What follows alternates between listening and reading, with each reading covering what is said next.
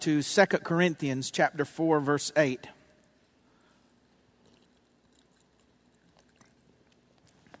Second Corinthians 4, verse 8. I do want to emphasize prayer tonight in our sanctuary, and I want everybody to look this way. If you tell other people this is your church, then these are your prayer meetings to pray for this church. I know our schedules are full, and I don't expect you to come each Sunday. But everyone that calls this place their church can come once a month and pray for this church. Because if God's Spirit does not go with us, I don't want to go. And we need His blessing and His pleasure. And so I want to encourage you to commit to pray not only at home, but in this sanctuary once a month, one Sunday night a month for this local church. 2 Corinthians chapter 4, verse 8. We are troubled on every side, yet not distressed. We are perplexed, but not in despair. Troubled on every side, this is the believer, yet not distressed. Perplexed. That word perplexed, the Greek word means at a loss, but not in despair, not at an utter loss. We lose things, but we don't lose everything. We are disappointed in life, but we're not despondent. Can you hear this in the words of Jesus in John chapter 6? He says, from this time many of his disciples went back and walked no more with him. And Jesus turned unto the 12 and said, will you also go away? Life has a way of disappointing you over the years in every area. Relationally, physically, financially, spiritually, personally. And disappointments, they're like getting hit in the stomach by someone very strong. You're not going to die, but you feel like you are. You can't breathe. You can't be productive when you can't breathe. Disappointments are a powerful tool. The devil uses disappointment to push you over the brink into despondency, where disappointment literally crushes the very essence of who you are. God uses disappointments to break us so that we'll have a clinging nature to Him, a brokenness that leads to great strength and great power. I've got a lot to cover this morning, so I'm saying this for my benefit, but I don't want to be in a hurry. I'd rather not finish and carry over or just give you what I can than be in a hurry. The first year that I was a believer, I remember how everything was so new. I remember walking into church, and it's like the music wouldn't even start, and my hands would go up, and I would just weep at the possibilities of God and God in my life, knowing my sins were forgiven. But what troubled me was the mixed bag of nuts that I worshiped with. I'm serious. I looked around and, I'm sitting on the second row and I'm fired up and I'm like, God, what is wrong with all these backslid, ungodly reprobates? What's wrong with them? They're not excited. They're not filled with the Spirit. They're not joyful. And I had that new zeal, and I didn't realize that some of them had endured many disappointments. There were two sisters there. I think they were like 100 when I don't know how old they were. They had Noah's beeper number. I know that. They could punch in him. Young kids said, what's a beeper? Never mind. Their names were Kate and Pauline. And I am not exaggerating this story. Kate was the sweetest Christian. She would see you and she'd go, hey, baby. And she'd hug you, and she had a cane, and she had all kinds of physical problems. And I went to see her in the hospital, and they had taken skin grafts off her leg to some other place of infection. And I mean, it was so painful. You could see the infection coming through the gauze. I remember it like yesterday. And I would walk in, I'd say, hey, Miss Kate. She'd go, oh, hey, precious. Just had the goods. And her sister Pauline, she looked like she had been baptized in gasoline. I'm not kidding. I'm like, good morning, Pauline. Is it? Is it really one? You're like, whoa. Pauline had been married. Kate had never found a husband. Pauline had children. Kate had never had children. Pauline had all that women generally want, and Kate seemed to not have that. Disappointments came to both of them. Struggles came to both of them. But disappointment can either do a number on you or it can do a number in you. And I want to speak to you this morning about your disappointments. And I believe I have a word from the Lord for you. And I believe you'll find great encouragement through this word. How many of you believe there might be something in this for you today? Amen. Join with me as I pray for me this morning. God, I just make myself available to you and I ask you to anoint me with your Holy Spirit. Let me preach with clarity and distinctiveness that would be like arrows to the soul, that would bring medicine and healing. Like water finding the lowest point, let the water of your Spirit find the lowest point of our heart today. And let Jesus receive glory through our wholeness and our change of perspective. In Christ's name, amen. First, I want to talk to you about the reality of disappointment. Disappointment means, the definition, is the feeling of sadness or displeasure caused by the non-fulfillment of one's hopes or expectations. Read it again.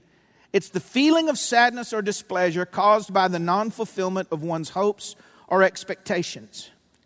This feeling of sadness can range from measurable to immeasurable, from discouraging to debilitating, and can sidetrack a person temporarily or permanently. Cumulative disappointment is one of the most powerful forces in the world. It can cause the strongest of us to crumble, the most committed to turn back, the most vocal to lose their voice, and those who have preached to others become castaways. Disappointment can cause us to question the reality of God, the omniscience of God, the sovereignty of God. We'll question the caring of God and God's willingness or power to intervene, provide, or protect. Disappointment is real. And if you can't recognize what it is, how can you deal with what it does? Disappointment is not sin. Disappointment is not a character flaw. I want to be very clear on this. My problem is not that I don't believe. My problem is that I do. And I have expectations for the goodness of God in the land of the living. I have hope in every situation. I believe that the plans God has for me are to bless me and prosper me and bring me to an expected end. I believe I'm loved, cared for, watched over, provided for, and protected. And for the believer, there's a strange tension between expectation and disappointment. Not making the appointment. It's almost as if they didn't show up, that God didn't show up. And if disappointment is going to be common in my life, and disappointment is going to be real in my life, then I need to learn the tools necessary to navigate it. Because the answer is not living without expectation. That's death. You die if you don't look towards tomorrow and go, God, what you got for me tomorrow? Then all you're doing is holding on to the crushed dreams of your yesterday. Disappointment is real, the reality of it. It's a tangible, consistent, categorical, unmistakable reality in the life of the non-believer and in the life of the believer. And surely we ought to navigate disappointment better than those that know not Christ and have not the Spirit of Christ. Number 2, the reasons for disappointment. We experience disappointment because God has put within each of us the capacity to hope and the opportunity to expect. To expect that which seemingly should happen, that which might happen, that which has happened for others, and that which we long would happen for us. We experience disappointment because we have unrealistic expectations. I ought to be able to dunk a basketball. You're 52 with a broke back. You ain't going to dunk a basketball. Some disappointments we have are unrealistic. We experience disappointment because we have an inaccurate context. An inaccurate context. And please take this in the spirit in which I'm giving it. We're disappointed that we're not married because we have a context that says we should be married by a certain date. And where did we get that context? People around us. We ought to be married by a certain date. We ought to have children by a certain date. We ought to have a home by a certain date. And some of our disappointment comes because when you live in an inaccurate context, you can't meet expectations that God has not placed. We have roofs over our head and we curse that we don't have a home. We have a family and we curse that we don't have a certain part of the family. You got to live in appropriate context. God said, in these things, here's what you rejoice. You rejoice in the fact that I will never leave you nor forsake you. And every person has a void. Every person has a lack. And most people have a loss. I don't get along. Get along is not the right word. I don't have a lot in common with people that have never buried anything.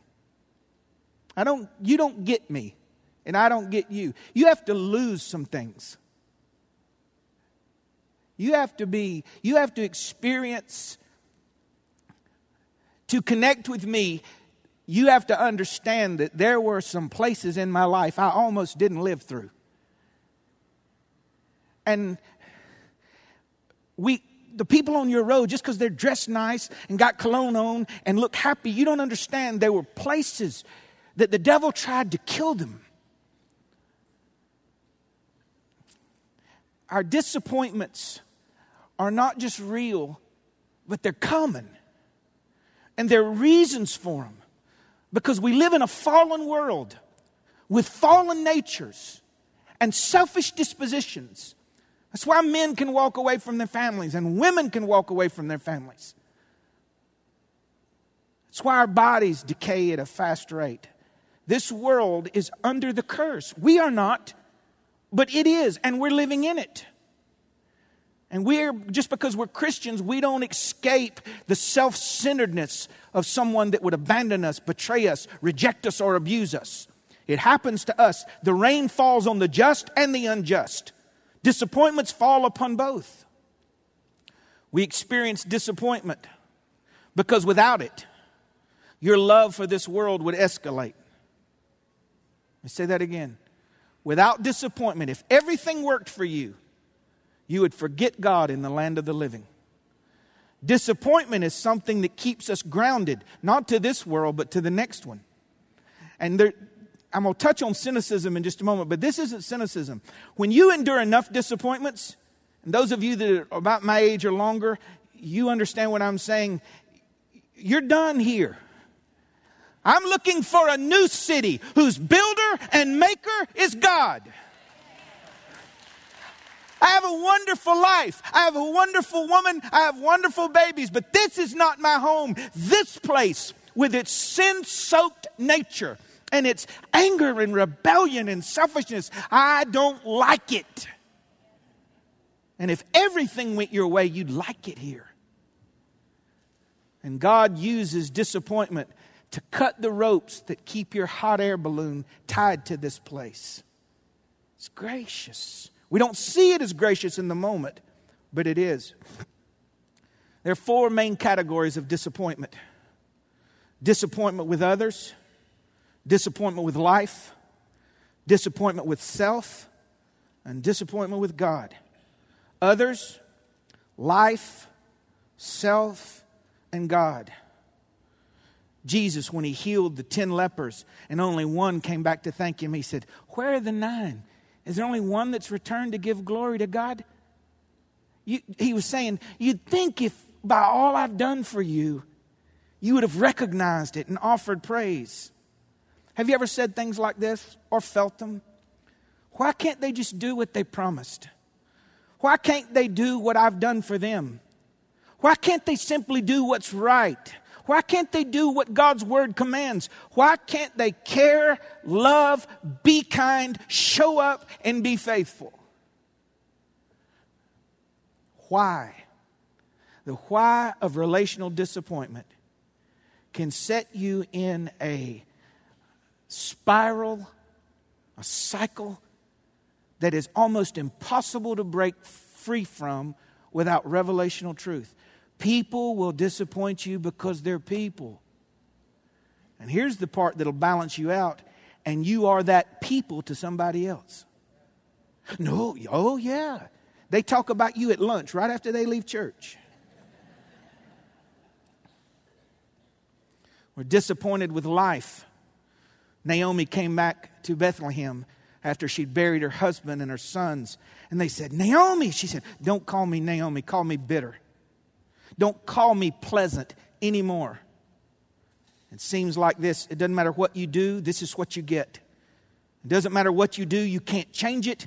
And it doesn't matter what you do, it'll never be the same. And it doesn't matter what you do, it will never be good. And disappointment with life happens when our expectation in its proper context is not realized. In recent months, we've had precious people in this place bury husbands, fathers, children that didn't make it through the cycle.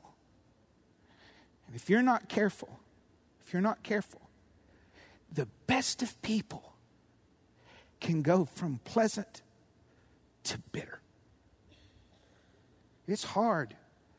It's hard when you look into a casket and the good man passes away and the drunk 3 houses up lives to be 80. That's hard for the Christian to get. This man beats his wife and he lives and he's strong and got the best house in the neighborhood, and the other man's good and passes away. Or the other lady that doesn't even care about her children, that drinks and smokes and takes drugs while they're in the womb, and we can't even have one. If you're not careful, life will change you for the worse. And everybody gets dealt similar cards. Our disappointment seems greater because it's ours.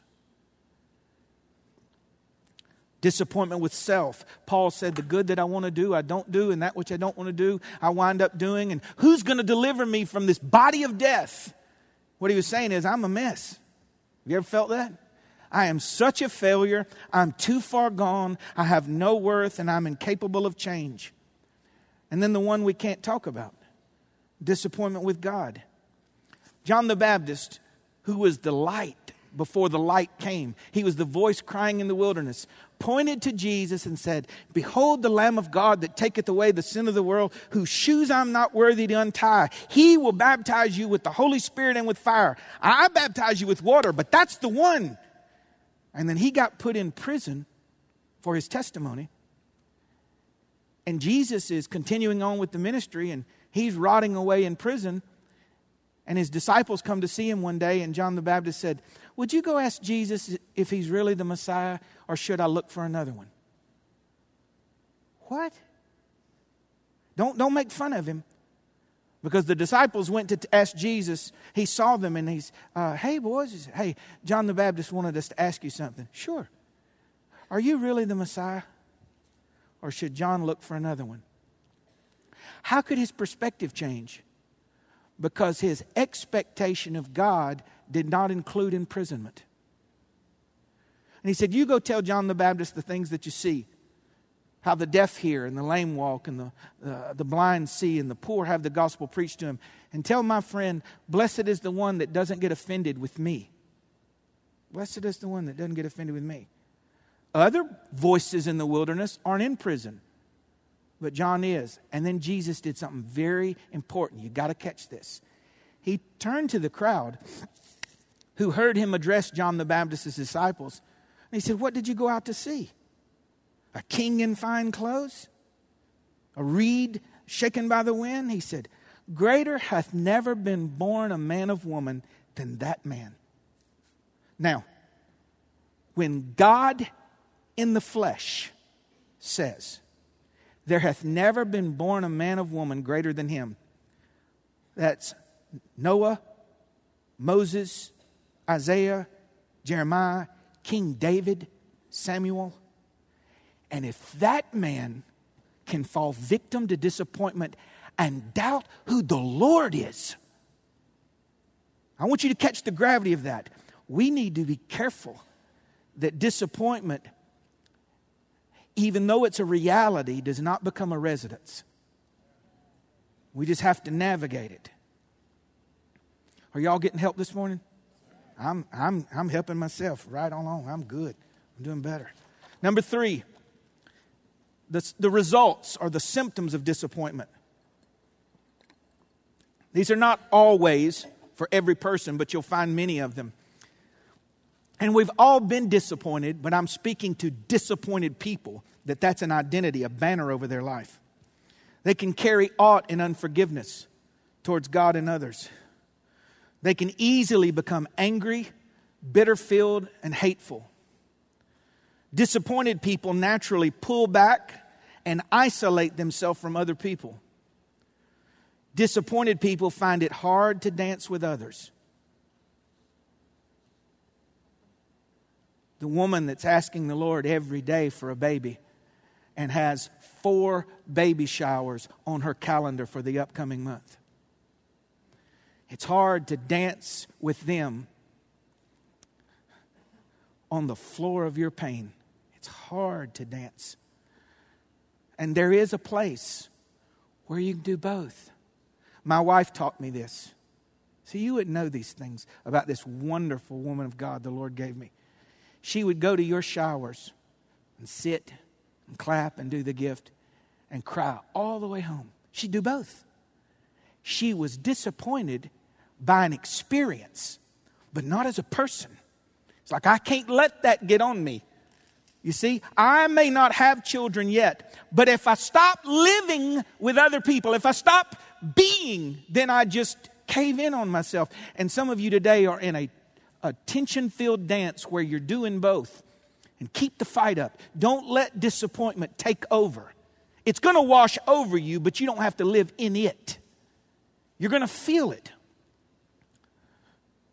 Disappointed people become sullen, morose, and a negative disposition. I told you about Miss Pauline, and when I was first saved, I still messed with people intentionally. I don't do it so much now because the Lord convicted me of it, but she would just get on the van and just,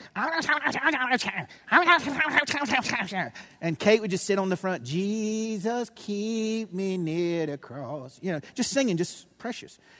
And so Pauline was talking about some preacher and she was slandering him. And he told my nephew he wasn't even saved. And I didn't even think about it. I just turned and I said, he probably wasn't. So she called my pastor. I had to go in the office. And he goes, did you tell her nephew wasn't saved? I said, yes, sir. He said, she's given me $150 worth of hell all week over you telling her that. And he said, John, please don't stoke that fire. She just morose and dried up. And listen, that doesn't happen overnight. That happens to people who let the disappointments of their life shape them. Now watch. And excuse them from leading a spirit-filled life that looks like this. Love, joy, peace, patience, kindness, gentleness, meekness, and self-control. I should have titled my message, Don't Be a Pauline, but I'm not using her last name, so, She's gone on to be with the Lord now, Okay, hold on. Put her on the other side of the street. I don't want to live there. Sorry. Disappointed people inevitably become cynical. I can tell you if you're disappointed as a person. You see the negative in everything, whether you say it or not. You look for what could go wrong first. Now, many of us are thinkers and type A and realists, and we look at all the scenario, but if the overcoming idea is what bad can happen, that's cynicism. I don't like people like that. You see a little dog and go, oh, I bet he got rabies. Quit. Y'all make us tired. Can somebody amen me right there so I don't feel my mistake? You're killing everybody. Waxed plants in your house are just withering and dying from listening to all that. Or silk flowers or whatever. They lose the capacity to live in the moment, to spontaneously laugh, to have joy and to have fun. They cannot enter into today because they're still crushed by yesterday. And yes, yesterday crushed us. And yes, the losses crush us. But we're not utterly at a loss. Do y'all remember, those of you middle-aged and older like me, do y'all remember those little bolo things you blew up that you could hit them? Okay, it had a kind of a big rear end and then a little narrow stomach, and it come up like this, and it had a little clown's face that said like, bring it. It looked at you like, hit me. Do y'all remember? And you'd hit it and it'd go, whoa. You remember? And this time I'm going to hit it so hard. And if you got close, it'd come back and hit you in the head, you know. And you could hit it, and the harder you hit it, the faster it came up. Do you know why? It's weighted in the bottom. Weighted. The glory of God, kabod, means weight. And Christ is in you. And you are weighted that no matter what life does to you, there is a natural coming back up. There's a naturalness. We know God is with us because we just keep coming out of stuff. We keep coming up out. Disappointed people cannot express hope or expectation. And listen, this is very important. And they often go blind. What do you mean they go blind? They're unable to see what they've had in the past, what they have in the present, and what is available in the future. All disappointed people see is their disappointment. Like looking into the sun, their disappointment has blinded them to everything else. And finally, number 4, the remedy for disappointment. Letter A, you outlive it. You just outlive it. Some of you are frustrated today because you're trying to orchestrate your life in such a way that you do not experience disappointment, and you're going to drive yourself crazy. They're going to lie. They're going to cheat. They're going to steal. Your body ain't going to work. Your hair is going to fall out. Everything you lose on your head, guys, is going to grow on your back. You know, everything that you don't grow on your back is going to grow on her lip. It's going to happen, guys. I'm telling you. It's going to happen. Your dog's going to stop coming to you. Your refrigerator's going to stop keeping stuff cold. Your carpet's going to wear out before the 30-year guarantee, and they're not going to fix it because there's a loophole in their warranty. It's going to happen. So why are you trying to live in this bubble where it's not going to happen? Because we are afraid of pain. And it's going to happen. And I don't mean cynical like, it's going to happen. No, it's going to happen. So the punch that you don't see coming is the one that knocks you out. So I think I'm going to expect some disappointment. But there's a remedy to it. You outlive it. Not endure it.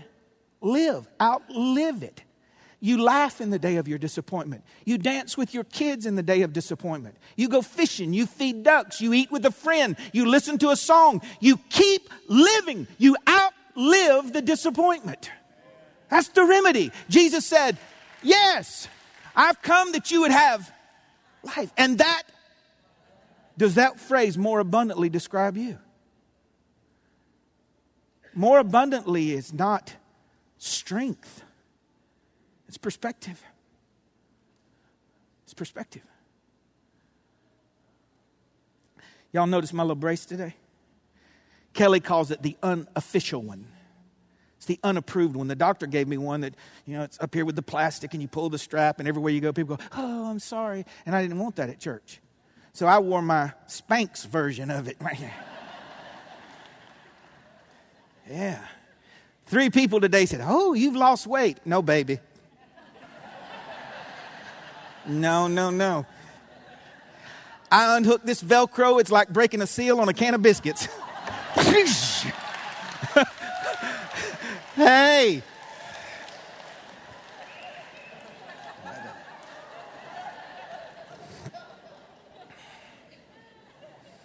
I don't know what that had to do with my sermon, but it felt good to laugh.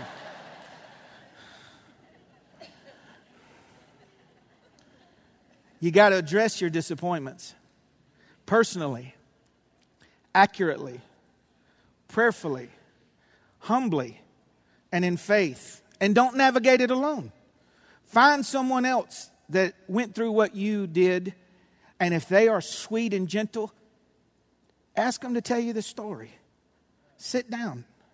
You're not the first man that lost a wife. You're not the first woman that a husband walked out on selfishly and foolishly. And it's horrible. It is horrible. But I want the perspective of someone like Kate that tells me how they made it over and how they made it through. Not endured it, but outlived it. You ever been in the room where a woman had a baby? Not the waiting room. In the room where the woman had the baby. Husbands are the funniest thing. Not funny, it's not the right word.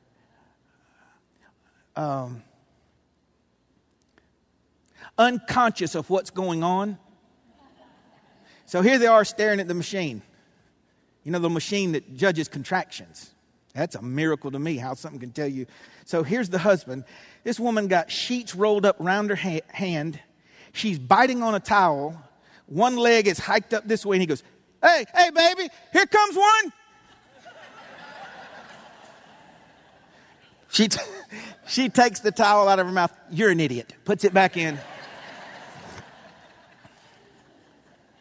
So there starts to be incredible pain. Please hear me. I'm not just being funny because I'm funny. I'm going somewhere. She's experiencing something different than just contraction. The doctor has called in somebody else.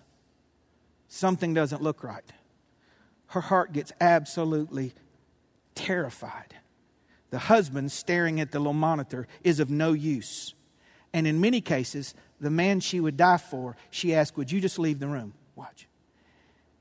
And her mother comes in, who brought her into the world, and says, baby, look at me. This is normal. You're all right. You're going to make it.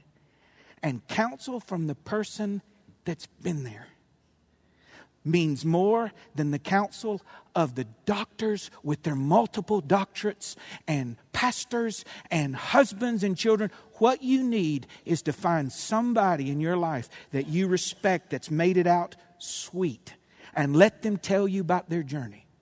That is good right there. That fits.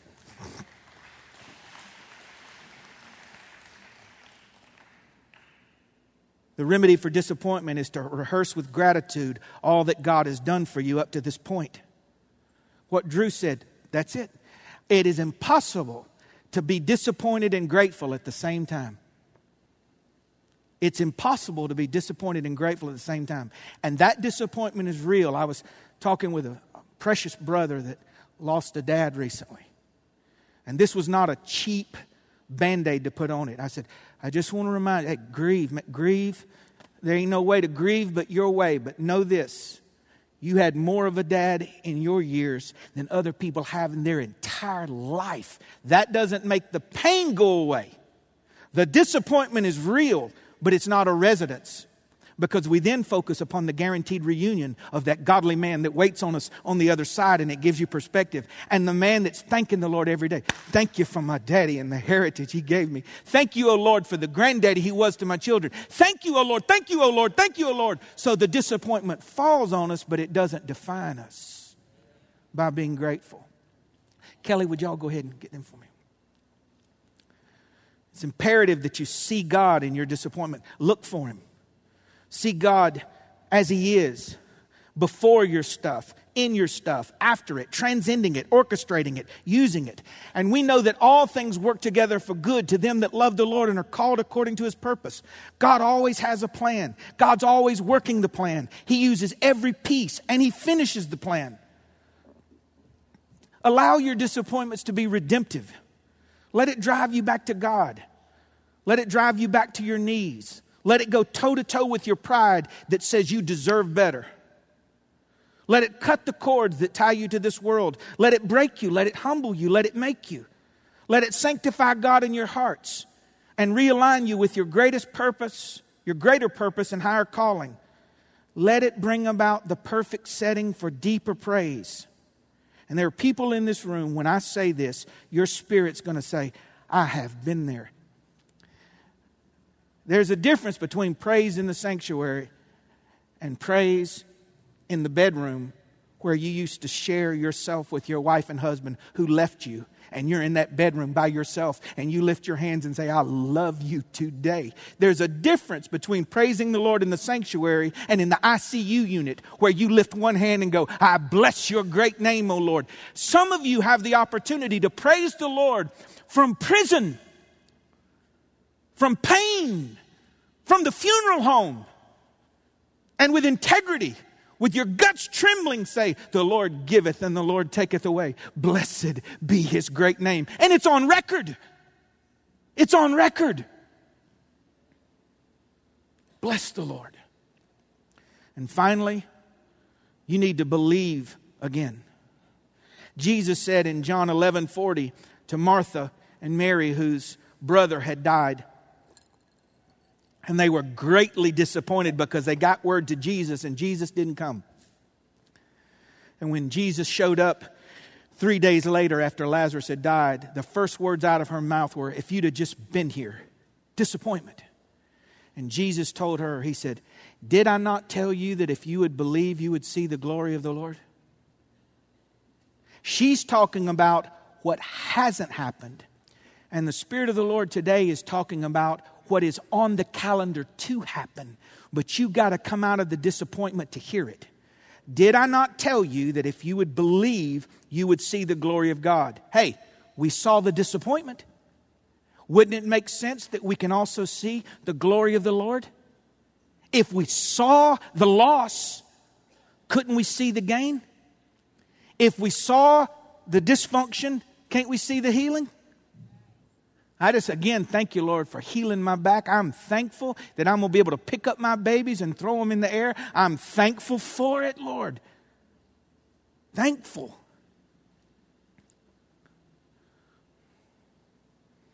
One of the primary ways God heals our disappointment is with His glory.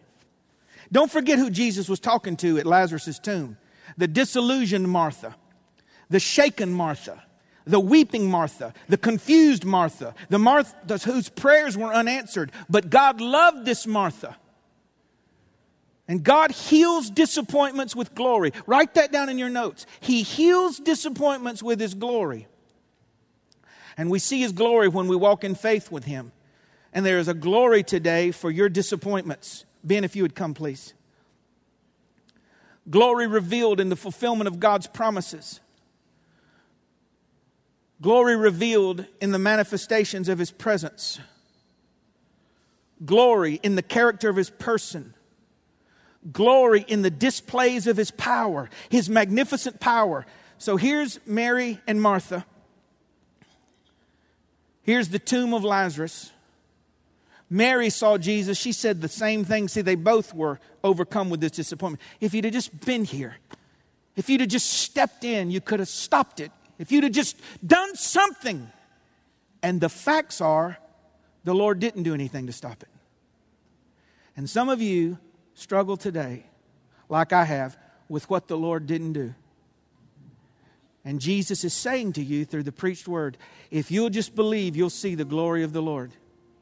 He walked up to the tomb of Lazarus and he prayed. He said, Father, I thank you that you hear me. And I'm not saying this for my sake. I'm saying it for everyone else that is listening. And I know you hear me always. He walked up to the tomb of Lazarus and he said, get up! And that dead man who was decomposing, recomposed, got up out of the ground and came to him. And he said, untie him and let him go. The glory of what God is going to do can eclipse the disappointment of what God didn't do. Oh, I'm not good with years, but I think it was like 8 years ago. There was a girl in the prayer group that prayed often for me. There were really 3 core people: Stacy Jordan, Mama Sheila, and Kelly McQuarrie. And my verse I said all the time was, hope deferred makes the heart sick. Hope deferred makes the heart sick. My heart is sick because that which I hope for has not happened. I just live so disappointed. He won't answer. He won't answer. What good is God's promises if I can't get them? What good is love if I can't feel it? He won't answer.